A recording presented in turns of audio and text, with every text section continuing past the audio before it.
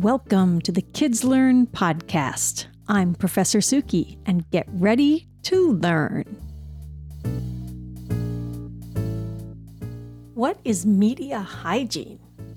You probably know each of these words separately. Media refers to all the forms of information that we access, from TV shows to newspapers to books and what we call social media, interactive online media. Hygiene is keeping yourself clean.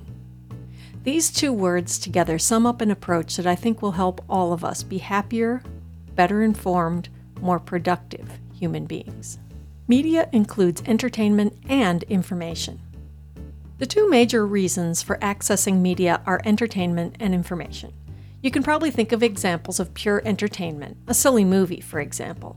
And an example of pure information is a list of every grocery store in your town, sorted alphabetically or by distance from your home. But when it comes to most media, what you're seeing is a hybrid of entertainment and information. When the most respected newspapers in the world decide which stories to put at the top, they are both choosing the information they think we need to know and considering the entertainment value of those stories.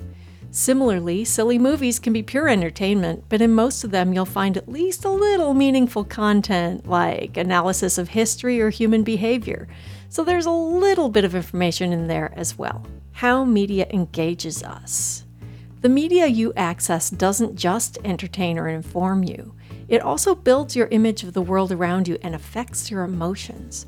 So when you go to a news website, you might think you're just getting informed, and you might notice that the way the information is presented is entertaining, but that media is also building your view of the world around you and your emotions about what you know.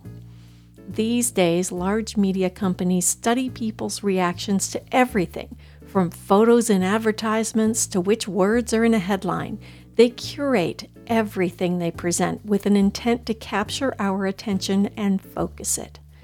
Unfortunately, research has shown that the most lucrative way to engage readers, to keep them scrolling and clicking, is not necessarily the healthiest way to engage readers. Lots of people, kids and adults, have trouble managing their own use of media because of how media is designed. So here are my tips for media hygiene. 1. Interact actively with media. Don't be passive and accept what a media creator gives you. Ask questions about their intent in engaging you and whether you agree with what they are offering you. 2. Beware the infinite scroll and click. Digital media is designed to suck you in and keep you there with infinite scroll, common on social media, and constant suggestions for more, common everywhere. If you need to use a timer or a parent reminder, do it. Going back to tip number 1, be an active user, not a passive one. 3, listen to what the media is doing to your emotions. Does interacting with a certain type of media tend to give you negative emotions? For example, if you use social media, do you follow people whose posts make you angry or make you feel powerless?